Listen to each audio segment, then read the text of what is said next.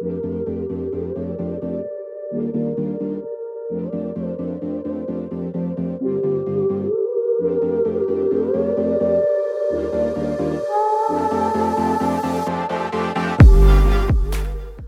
to the second season of Alternative Parenting Podcast, where we learn how to guide our kids to find their own path, while supporting them in cultivating traits that will empower them to live a life of fulfillment, meaning, and satisfaction. I'm your host, Efrata Mira.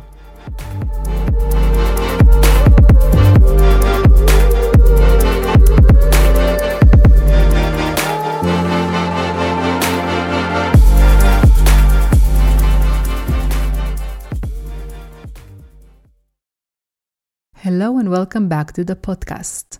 This is episode 14. Building a strong, resilient connection with our kids depends on daily habits. Like any relationship, we can't take it for granted. We need to work on maintaining the connection. I don't know any couple who succeeded in their marriage without intentionally maintaining the relationship. If you just let it be, the connection is bound to weaken, and as time passes, naturally people drift away. With our kids, it's the same. And the thing is that if they don't have a strong connection with us, an attachment relationship, someone to rely on, they will look for it somewhere else, and the first thing that they will find is their peers. Now, don't get me wrong, there is nothing wrong with having a good connection with peers, but the strongest connection, the attachment relationship, has to be with a parent. Gordon Neufeld and Gabor Mate, in their book Hold On to Your Kids, explain that human beings are born with an instinct to attach. The most natural attachment figure are their parents or caregivers. But if that connection is lacking, then there becomes a void in attachment, and kids gravitate towards attaching to their peers. The problem with that is that peers can't provide what the child needs from his attachment figure, which is unconditional love and acceptance in order to help him grow into his best mature self. The other issue is that once the attachment bond is lost, we lose our power to parent and it becomes much harder to be involved in our kids' lives. Studies clearly show that kids that are more attached to their peers than their parents are more vulnerable to peer pressure and more susceptible to drug and alcohol problems, attempt suicide, engage in violent behavior, and early sexual activity.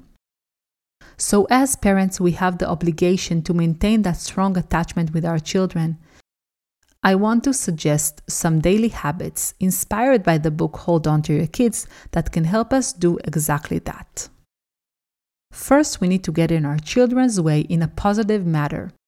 If we just go with the flow and are not intentional with maintaining the connection, we can very easily slip into having interaction with our kids only when we need them to do something. Come to eat dinner, do their homework, take out the trash, or set boundaries. Some daily habits of connection can be connecting in a positive way when they wake up in the morning. Take a few minutes to snuggle with them and talk about the day or a dream that they had. After they return from an activity or school, reconnect with a hug and a kiss and ask them questions about their day. Show interest in their experience. Help them make sense of what they went through.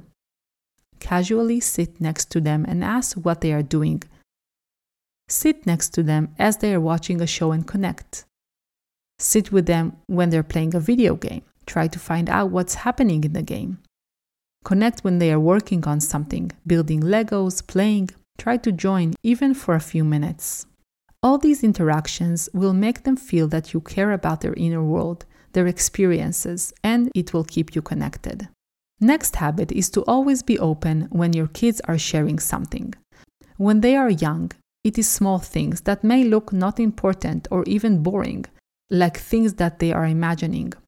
But staying open to those conversations and being interested in them will build the foundation for them to share with you things that are going on in their heads as they grow up. Sometimes our kids find the worst time to share stuff, like right before bed, when we just want them to go to sleep, or when we're busy with housework or working on something work-related. But try as much as possible to give them that opportunity because these conversations are priceless. There is nothing more important than having that intimate connection with your kids that making them feel seen, understood, and heard. Another important habit that will help maintaining the connection is guiding our kids and being their source of orientation in the world. When our kids are young and spend more time with us, this comes more naturally to us. We tell them what we're going to do today, we explain to them what they are seeing, we interpret the world for them. But as our kids grow up, we assume that they got things figured out, but this is far from the truth. Although their world seems very different from ours, with all the technological changes and the cultural shifts, they still need us as their guide of making sense of the world. If we assume the role of the guide, they will be more likely to come to us with things that they need help understanding or with problems that they are having. So make it a habit to tell them what is the plan for the day or the week, who they are going to meet, who will be taking care of them, where they are going to be, and so on. Creating family habits is also a great way of maintaining connection. Things that all the family looks forward to and that everyone enjoys. Daily family dinners, family rituals around special nights of the week, barbecue night, movie night, bowling night, game night. Let the kids be involved in choosing the activity. Make rituals around birthdays. Have everyone except the birthday person decorate the house the night before someone's birthday, and then he has a surprise when he wakes up. Have special holiday rituals. Plan family trips. Go camping together. Go on beach days. Create one day of the week that both parents are present and spend the day with the kids. All these create your own family culture and keeps the kids close and connected. Another important aspect of maintaining the relationship is welcoming their friends, whoever they are. Make your home open for your kids and their friends. Be the parent that provides the food and the snacks. Have them in the kitchen with you. Talk with them openly. Make them feel at home. When your kids feel that you accept their friends, they feel that you trust them and accept their choices. This will also keep you involved in who they are hanging out with, what their conversations are about, and you will understand your kids' world much better. The last thing I want to suggest, and this can be also very beneficial if your child is disconnected from you and is very attached to his peers. Go on one-on-one getaways with your child.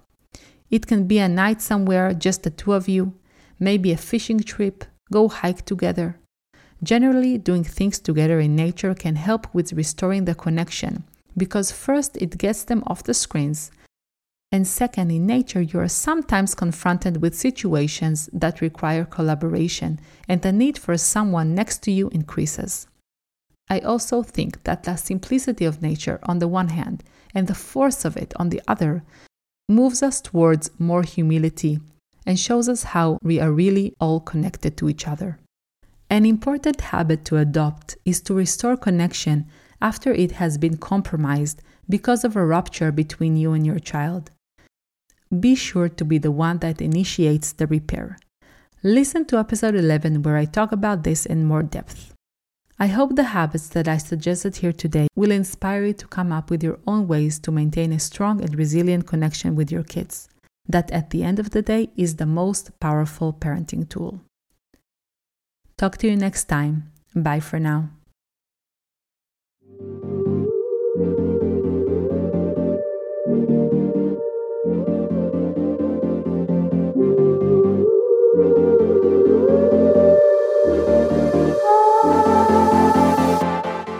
I hope you enjoyed this episode and was inspired to make small shifts in your parenting that will support your kids to bring forth their full potential while living a life of ease and well-being.